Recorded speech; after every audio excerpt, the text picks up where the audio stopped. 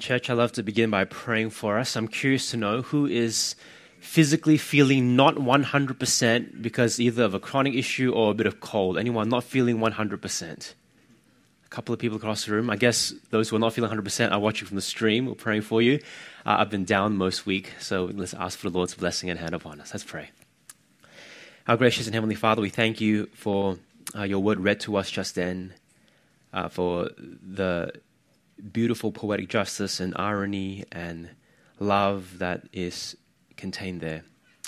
And so, Lord and God, we pray that today you will open up our hearts to receive, soften us to hear your voice, that we may be deeply moved and transformed. Lord, we pray for those who are physically unwell. We ask you, Lord, for your healing hand upon every single one of us. Strengthen us as we seek to love and serve you. In Jesus' name we pray. Amen. Welcome to our new sermon series on the book of Hosea. Thank you for putting the microphone up. That's very helpful. That way I don't have to scream. And I'm breathing through one nostril right now. And the only part of me that's been running this week is my nose. So that's pretty good. We're going to spend the next few months on this minor prophet Hosea. And we'll discover that there is nothing minor about this book at all. Indeed, it is significant in its theology. And this book is powerful in shaping our knowledge and love of God. It's going to really help us to know who God is and the heart of God, and it will transform the way we live. Now, we picked Hosea as one of our main books to preach this year for at least 3 reasons, right? Firstly, I think that Christians far too often favor the New Testament over the Old. That's probably a given, isn't it? In many ways, that makes sense because Jesus Christ is seen clearly in the New Testament. But at the same time, it's also unfortunate because the Old Testament sets the scene and the context. The Old Testament highlights the vivid imagery and the true condition of our hearts. It foreshadows our Savior. So it makes sense.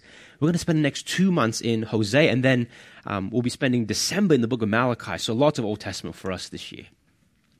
Second of all, most churches that do look at the Old Testament usually spend time in the Pentateuch, the first 5 books of the Hebrew Bible, right? Genesis, Exodus, Leviticus, Numbers, Deuteronomy. That's kind of what we've done as a church, right? And that's really good. There is so much there. But rarely do people dive into the prophets, and rarely do people swim in the minor prophets, of which Hosea is one of them.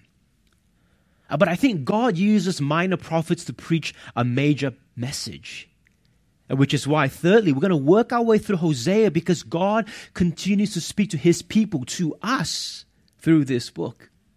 This book speaks of God's unfailing love, his relentless grace, his all-consuming passion for his glory and the good of his people. Hosea communicates all of this through various themes. It's actually pretty exciting. There's marriage, there's unfaithfulness, there's political scramble, there's social issues. Forget House of Cards. Like this is what you want to be paying attention to. So unsubscribe to Netflix and Prime Video for the next 2 months because this book is going to give you all the drama you need, right?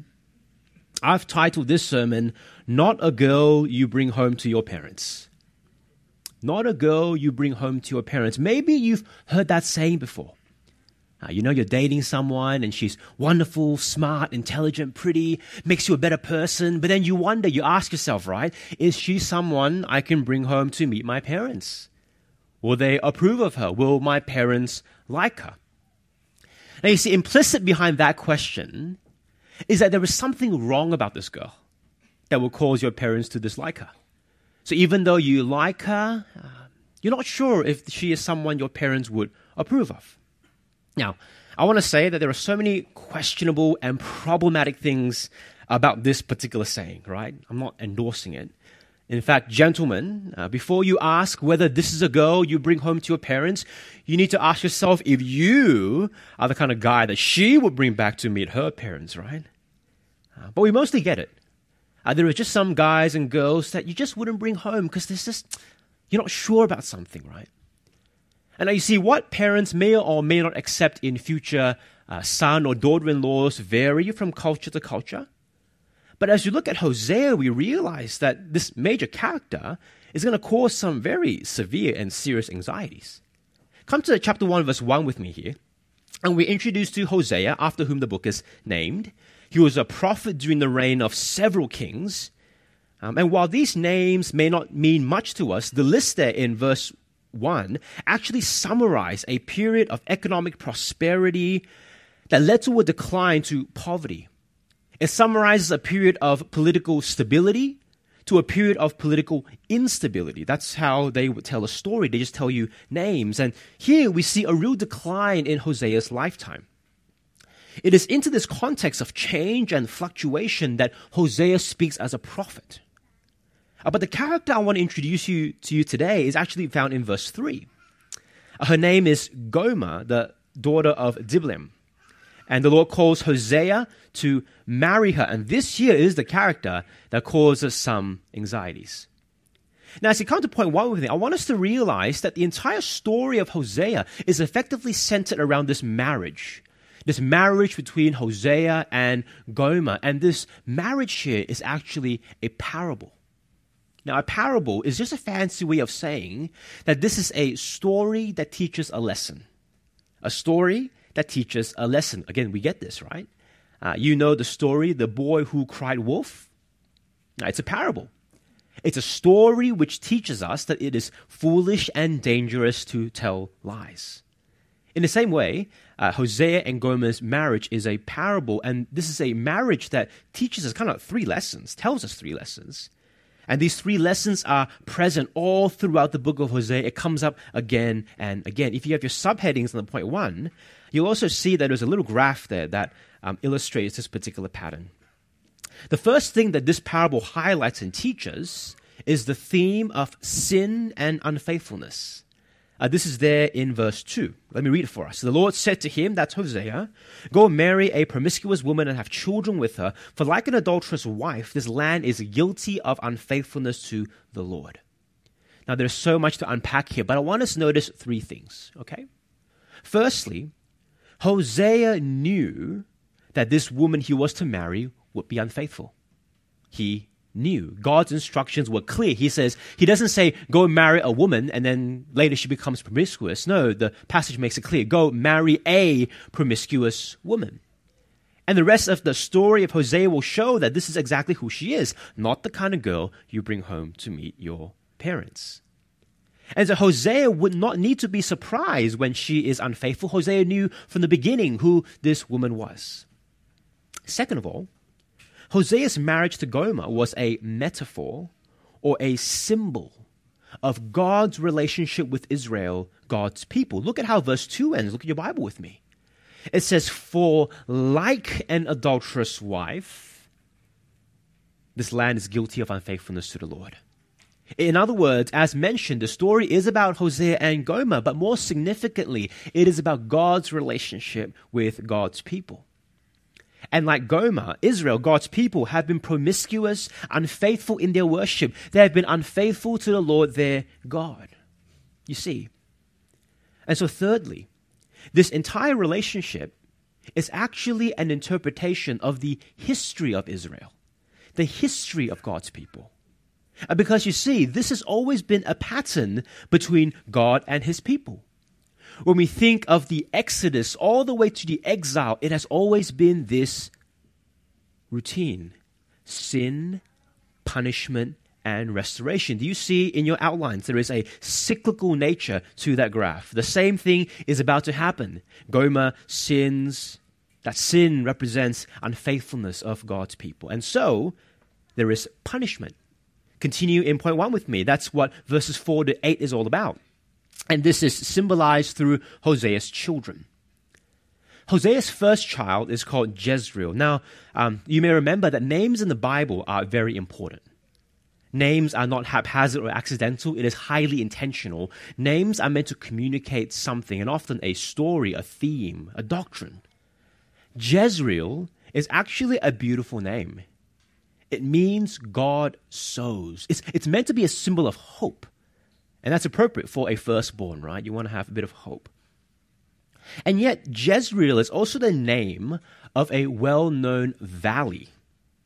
And in the book of 2 Kings, chapter 15-29, this valley, Jezreel, was actually a place of war, a place of violence, a place of judgment, a place of punishment.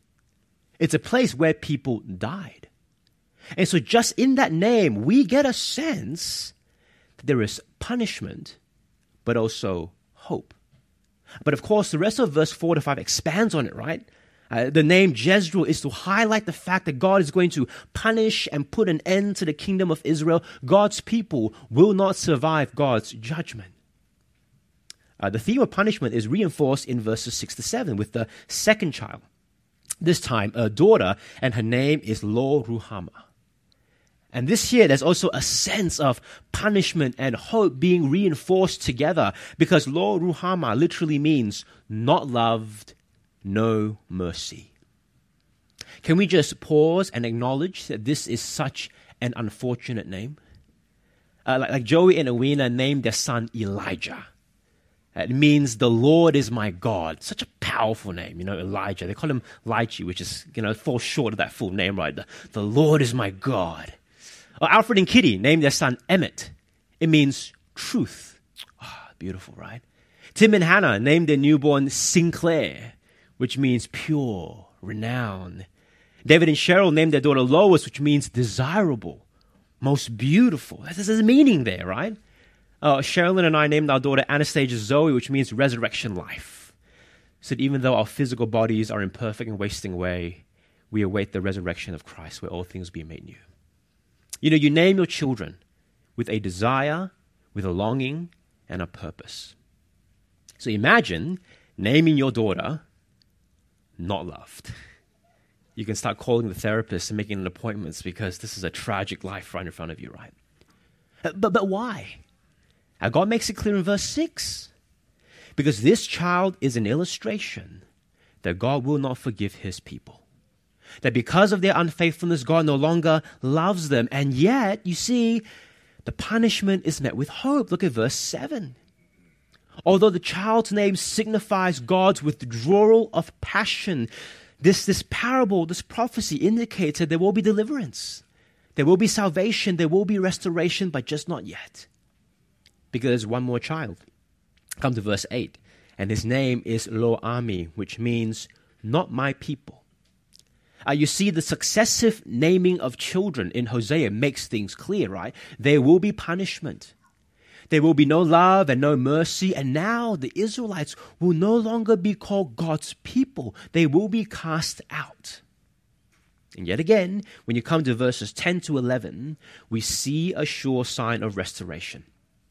Because although the Israelites are deserving of God's judgment, God himself makes it clear that a time will come when they will be blessed. Verse 10 says that they will be like sand on the seashore. That's a beautiful image which says that they will be fruitful. They will multiply again. What's more, verse 10 continues saying that in the exact place where they were called not my people, in that place will also be the place where they are restored. There's a beautiful irony here, right? Pay really close attention to the text. But it also gets even better. Look at verse 10. It's the place where they are not only called God's people again, they are called God's children. There is now a deeper level of intimacy, a restoration, a reversal has taken place.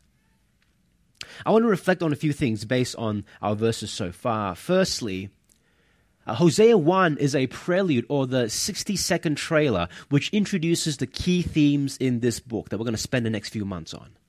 We're going to wrestle with it. We're going to touch on these themes again and again. So it'll be really good for you to keep these notes in your Bible, to have these categories in your mind when you read it for your quiet time or when you read the passages before coming on Sunday. That's just going to help set the scene for us, right? Second of all, Hosea 1 also rehearses the history of Israel up to this point. And so pay attention, this cycle is not just in Hosea. Again, when you think about it, this pattern of sin and punishment and restoration is all throughout the Bible. I think from the beginning, Genesis chapter 3, Adam and Eve sin. They are punished and cast out, but even in this punishment, there is hope of restoration as God covers their nakedness and shame, as God promises that through Eve's offspring, restoration is about to come. Think of the story of the Exodus where the Israelites sinned in the wilderness. The promised land is no longer theirs, but even in that punishment, there is hope and promise that their children will receive God's promises. You see, God's people have behaved in the same way time and time again. Which is why, thirdly, this cycle, and indeed the story of Hosea, is actually a warning to us today. It's a warning to us that unfaithfulness to God is dangerous. It's not a small thing. It warrants God's severe judgment, so much so that He would withdraw His love and mercy and blessing towards us. And so if this is such a severe problem, it's helpful for us to ask, right, for the book of Hosea, how was this unfaithfulness expressed? What did it look like? Come to point 2, the problems of Israel. Because the book of Hosea tells us that Israel's unfaithfulness were expressed in 3 main problems. The first is what you could call syncretistic worship. Those of you who did studies of religion in high school, you may remember, right? Syncretistic worship, or syncretism, means the mixing of different religions together. For example, one could mix Buddhism with a bit of Taoism, with a bit of Confucianism, and you come up with a new religion. That's what Israel was doing. And more specifically in Hosea chapter 4, we see that God's people were integrating a sort of pagan fertility Baal cult into their worship and calling that the worship of the true God of Israel. They used different sort of animal sacrifices, but also kind of wild pagan practices like temple prostitution, and calling that worship unto God. The equivalent for us would be to worship God here at Grace Point, but instead of a cross, we hung a statue of Buddha behind us. Instead of singing of God's faithfulness, we sang of the goodness of the Hindu god Vishnu. Instead of preaching about Jesus' death and resurrection, we read and preach about an Aboriginal Dreamtime story, and we did all of this while saying we are worshiping the Christian God. Syncretistic worship. And this is why the theme of marital unfaithfulness is so fitting as a parable and as a metaphor. And because you see, our worship of God is meant to be exclusive. And there can only be one. And so to bring together so-called gods and so-called religions will be a violation of that marital and relational purity. We get this, don't we? There is something about marital unfaithfulness that brings relational betrayal to a whole new level. That violation of trust and integrity is something that you feel deeply, something you never shake off. And so God is furious that His people would bring third parties into this exclusive relationship, especially since He has poured out His love and commitment to them. Another expression of the problem of unfaithfulness is an overdependence or a trust on earthly kings and rulers. That's the second subheading in the point. And now again, this theme here gets unpacked in the rest of the book. And more specifically, chapters 5, 8, and 10, there we see the prophet Hosea being particularly critical of the Assyrian king. But a careful reading of Hosea reveals the problem is not so much that Israel had kings and rulers. That wasn't the main problem. God is not against earthly governments. The problem instead is that Israel longed for these kings to rule over them instead of God. They were saying, these kings, these governments, they are enough for us. We don't really need God. They felt like the kings had the power to replace God. They felt like the kings and the rulers could save them from their problems. You see, they thought they could provide for their needs. And so the third problem with the unfaithfulness is that they also depended on foreign policy to save them. Now, it's surprisingly modern, isn't it? They believed that politics could deliver them from their woes, and there's quite a bit of detail in this in the book of Hosea. But what you'll see is that the Israelites are playing off the Assyrian and the Egyptian governments against each other for their own gain. There was an eager hope that either of these governments would redeem them from their decline. Do you see what's going on? The Israelites have been unfaithful to God by worshipping other gods, by depending on earthly kings rather than God, by trusting in foreign policy and advanced politicking instead of God. And it's into this situation that Hosea speaks God's voice of judgment and hope. Now that's a bit of overview of the book of Hosea, and we'll dive deeper again in the next few weeks. But as you come to point 3, I want us to notice something very significant. Because you see, it's entirely possible for us to read this and think, okay, So, Pastor, you're saying Gomer was unfaithful. That's terrible. She's not the girl you bring home to her parents. Okay, mental note, don't marry a promiscuous woman or a man. That might be a principle for us, right? But you see, if point one is right, then surely the book of Hosea is more than a marriage manual. Because as mentioned before, it's a parable. It teaches us something. And if we're paying very close attention to what's going on, we realize that this is actually speaking of God's faithful love towards us, even to unfaithful and ungrateful people. The point is clear, isn't it? Gomer represents Israel, and Hosea represents the God who knows what he's getting into. Just as Hosea knew he was going to marry a promiscuous woman, God knows that his people will be unfaithful. And yet, he still offers grace, mercy, and love. I wonder if we've noticed something as well. Gomer doesn't just represent Israel. She represents us. Church, we are the girl or the guy who the other person doesn't want to bring home to meet their parents because we have been unfaithful. We have turned our backs against God who constantly pours out grace upon us, right? I mean, think about it. The issue of syncretism isn't an abstract, foreign, distant concept. It's something that we are guilty of as well, right? I mean, it could be blatant syncretism, okay? It could be someone who says, right, and I've met people like that, they tell me, I'm a free thinker, I'm an agnostic. Maybe you've heard that before, right? That's where someone picks and chooses what they want to believe in and who or what they worship. They may often call it open-mindedness, but often there is a chance it's more indecision than open-mindedness. Or worse, it could be arrogance to think that we could form a God after our own image. There's a saying, it's very powerful, right? It says, if the God you worship doesn't disagree with you, then you are not worshiping God, you are worshiping yourself. And this is particularly arrogant when we consider that every single religion in the world makes exclusive claims that are completely incompatible with each other. There is no way you could possibly say that all religions are the same. There is no way to syncretize our worship without being unfaithful to all of them. But you see, there's more than just blatant syncretism, isn't there? Church, listen very closely. Christians can fall into this as well. It's what you could call the God and approach, right? It's God and money, God and relationships, God and career, God and fill in the blank. You see, the trouble with this sort of syncretism is firstly that it is subtle. We don't often realize that it's happening. We can very easily say, yes, I'm a Christian, but when we put our lives under a microscope, it reveals that we are turning not to God for security, but to our investments and our savings. It reveals that we are not turning to God to satisfaction, but to relationships. It reveals that we are not turning to God for significance, but our career and our progression, our promotions. Yes, you know what?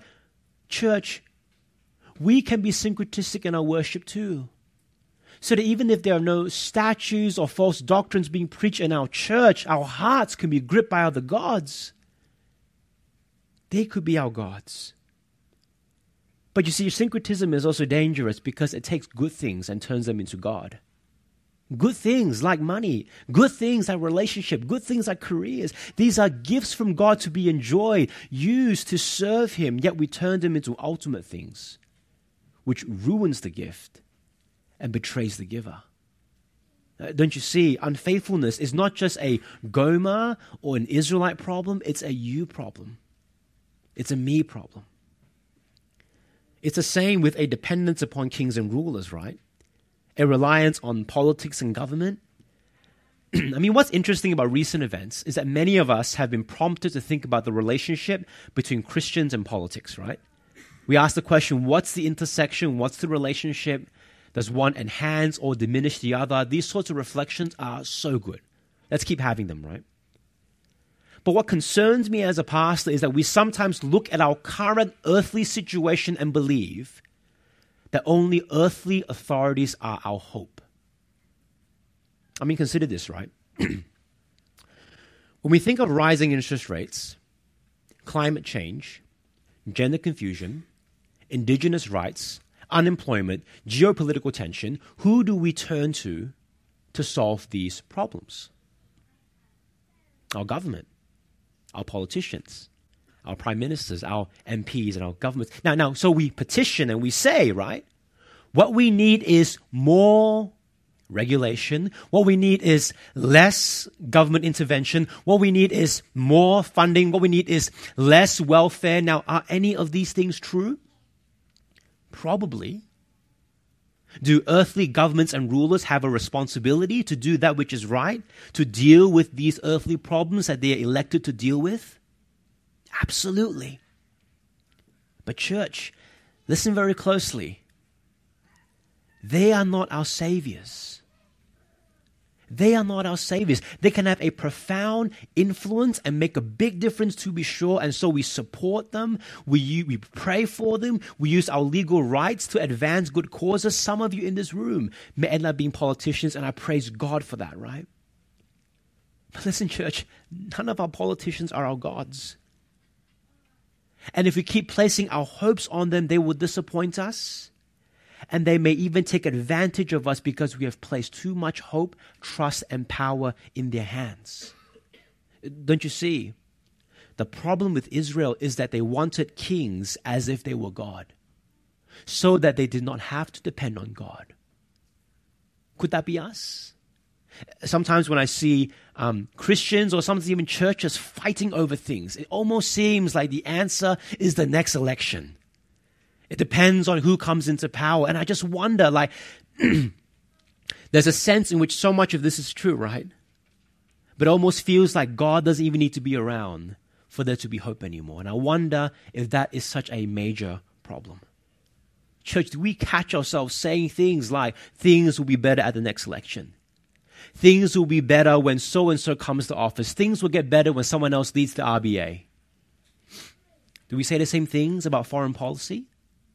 Like if China did this, if Russia did that, if the US did this, if Australia did that, then we'll be okay? Do you see, unfaithfulness is a lot less abstract than we think it is. It is our problem as well. Church, the book of Hosea is a mirror to our souls, revealing that we are less faithful than we think we are, more prone to worshiping and depending upon false gods than we are prepared to admit. And so this is appropriately a book of judgment, right? Jezreel, valley of judgment. Lo Ruhamah, no love, no mercy. Lo Ami, not my people. One of the questions we ought to ask ourselves is this: how do we break this cycle of sin, punishment, and restoration? Pastor, if this is true, that this isn't just a story of Israel and Hosea, but it's our story, then what is the solution? Now, you see, as alluded to before, Hosea is a book about unexpected hope. So that laced within indictments of judgments, there is still hope for restoration. Church, the beauty of the book of Hosea is that it demonstrates God's relentless love towards unfaithful people. Valley of judgment, but it's also the valley where God sows hope. Lo Ruhamah, no love, yet soon to be called beloved. Lo Ami, not my people, yet soon to be called my people and my children. This pattern is repeated again and again all throughout Scripture. But I want you to see that it climaxes in the person and work of Jesus Christ. You see, in Christ, we meet a God who doesn't just let sinners be. He chases them because He loves them. Do you realize that? That God is not waiting for you to come towards Him. He is chasing you. In Christ, we meet a God who doesn't wait for sinners to get good. He pursues them and transforms them. In Christ, we meet a God who doesn't wait for us to be faithful and loyal. He woos us by His grace and mercy. In Christ, we meet a God who loves us so much that though we sin, He pays the price for our punishment so that we can be restored. If you look at your new graphs, in your outlines, you'll see it is Christ who breaks this perpetual pattern so that sin grips us no more, so that new life and restoration is ours. Church, It is Christ who transforms us from spiritual harlots into those who are spiritually holy. Let me wrap up with a few actions to apply, and there are 3 very simple ones, right? Don't wander, don't wait, don't worry. Firstly, don't wander. Don't move around aimlessly with other gods. That's the point. Don't move around aimlessly with other gods. And I think there are 2 groups of people that this applies to. Firstly, it speaks to Christians who are consciously or subconsciously drifting in their spiritual devotion. We mentioned this before, right? God and relationships, God and stability, God and career, God and fill in the blank.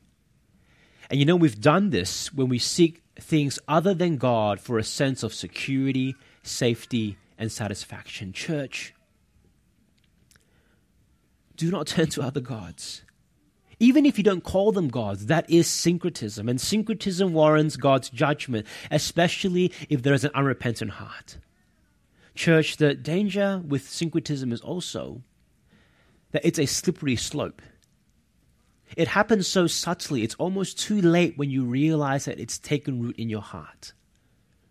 Church, Hosea 1 is actually an opportunity for us to do some heart work. Ask yourself honestly, right? Who or what am I turning to for a sense of fulfillment? Who or what am I turning to for a sense of fulfillment? Because that thing, that person is what you worship. Dear brother or sister, don't wander. That's God's word to you today. The second category of people is this. You may not be a Christian and you're here just to check things out. And as always, we are so glad that you're here. We are a church where seekers and skeptics are welcome. There is no judgment for you.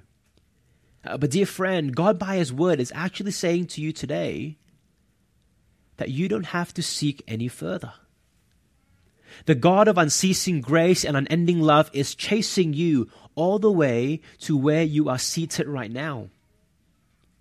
You may feel like you don't deserve it, but don't you see? The good news of the Christian faith is that wandering, exhausted, disappointed, frustrated, disillusioned, and jaded people can find hope and healing in Jesus Christ. It is exactly for these people that Christ was sent. This is a God who loves the unlovable, who makes His enemies His children, who vindicates those who deserve punishment. Friend, don't wander. Because the second implication for us today is this. Don't wait. You see, just so we are absolutely clear once more, we are the Gomer in the story. We are the adulterous and promiscuous wife who gives her love and her devotion to anyone who promises cheap thrills. But the beauty of the story is this, isn't it? While we were still sinners, Christ died for us. Hosea embodies that reality by constantly chasing his wife again and again. Now, over the next few weeks, we're going to see this play out in painful detail and honesty. There will be chapters and weeks where we get so frustrated, we pull our hair out and we think, Gomer, don't you get it? You are already loved. You are already treasured. You are already valued. But every time we feel frustrated, we need to remember that this is us. We already loved, already treasured, already valued. So don't wait. Hosea is a call for us to come home to the Lord today, for there is forgiveness. If you are a Christian and you feel rebuked by your unfaithfulness, and then the words we often recite after the corporate confession, it's a powerful reminder, isn't it? 1 John chapter 1, verse 9. If we confess our sins, He is faithful and just to forgive us our sins and purify us from all unrighteousness. Dear brother or sister, don't wait. Repent and return to Him. If you are not a Christian, then this is not good news that is too good to be true. There is no bait and switch. Here's the reality. Like Hosea, God loved us at our worst. He totally knows what He's getting into. None of what you've said, done, or thought surprises Him. And even still today, right now, He is reaching out to you by His Spirit, drawing you by His love and saying to you, dear son, dear daughter, don't wait. trust in Jesus as your Lord and Savior. If that's you today, I'd love to have a conversation with you after the service. We are not the girl that someone will bring home to meet their parents, but God takes us in. He loves us. He adorns us. He beautifies us. He makes us whole again. He wants to do that for you today. It's not too late. Don't wait. And lastly, this is important, right? You see, as I read the book of Hosea, I realize that this is a real challenge for us today to stop flirting with false gods. There are real warnings here, and I think I speak to everyone in this room. God is warning us about the dangers of false worship. But you see here, God doesn't just say, stop worshiping false gods. I mean, he does. But our text also goes to the root. Because here's an interesting question, right? What is it about the pagan gods? What is it about the earthly rulers? What is it about the foreign policies that attract the Israelites to worship them? That's a helpful question, isn't it? Or maybe for you, right? Why is it that we worship what we worship? Why is it? Like if it's career, why is it that we bank our hopes on that? Like if it's family or if it's how we are perceived, why is that so important to us? More often than not, we'll find that the answer to our question is this. We don't think that God is enough. We don't think that God is enough. You see, for the Israelites, it could be that their political and economic and military condition was declining, and they're thinking, you know what, God's not working fast enough. It doesn't look like he is powerful enough, so we need other solutions. So you know what? Hey guys, let's hedge our bets. Let's diversify our worship portfolio. And this way we can increase our odds to succeed. God isn't enough. Let's supplement. Now, all of this seems harmless, but it is in effect a lack of faith. A deep distrust in the promises of God. And again, church, we do this, don't we? The reason we sometimes place all our hopes on relationships is because we don't believe that God's love is as fulfilling as he says it is. The reason we sometimes place our expectations on career for stability is because we don't believe that God's promises to meet our every need will come to pass. Yet here in Hosea, we are presented with a rich and full view of God who shows his radical commitment towards us. His love is far, deep, and wide, and because of that, here's the last implication. And I know this is hard. I want to say this as sensitively as I can, but here is an action to apply. Don't worry. It's not a Aussie thing, like, yeah, no worries, don't worry about it. No, it's not that. The call to not worry is not because there is nothing to worry about. The call to not worry is because the God who loves us knows exactly what he's doing. So that even in political, economic, and social decline, these things are not outside of his control. So that even in deep losses, even in deep frustrations, even in deep confusion, God has not lost his way. You may feel like you have lost your way, but God hasn't. And the God who loves you and cares for you and is sovereign over all is inviting us to say, don't worry. Not because there are no obstacles, but because he is for us and he is before us. You see, God works in subversive ways, and he is inviting us to trust in him even when it's hard. He has demonstrated all this through Christ, right? His death on the cross looked like it wasn't powerful enough. It was exactly through this supposedly shameful death that brought forgiveness to all. His tomb looked like God wasn't working fast enough. Yet it was through this burial and resurrection that brought life to all. You see, Grace Point, this is how we guard our hearts from syncretism. Not to just stop worshiping, but actually to have a posture of to not worry, to entrust our lives to God. We don't need anything else because our God is enough. Even more practically, are you ready? I want to give you this quote to chew over during the course of this week, okay? It was uttered by the American pastor Charles Stanley, who recently passed away. It is simple yet so profound, and I'll be honest with you, I included this because I'm wrestling with this quote right now, okay? He says this, it's printed in your outlines. He says, obey God and leave all the consequences to him. Oh, that's so good, isn't it, right? This here is not naive optimism. It's a firm conviction that God loves us, has a plan for us, has a path paved for us, and has our holiness, our joy, and our fullness in mind. Very practically, I want to speak to those in this room who know what God's word says. You know God's will and purposes. You know what it means to obey him, but you are struggling to believe that obedience will lead to the outcome you desire. You know what's right, but you're having a difficult time because you don't want to be taken advantage of. You don't want to lose out. You don't want to draw the short end of the stick. I totally understand. Perhaps this is the sign you're looking for. God loves you, so you can obey him and leave the consequences to him. Because whatever those consequences are, they are for your good and for his glory. I don't know who I'm speaking to, but I want you to know that it's going to be okay. Obey God and leave all the consequences to him. Church, that's Hosea chapter 1.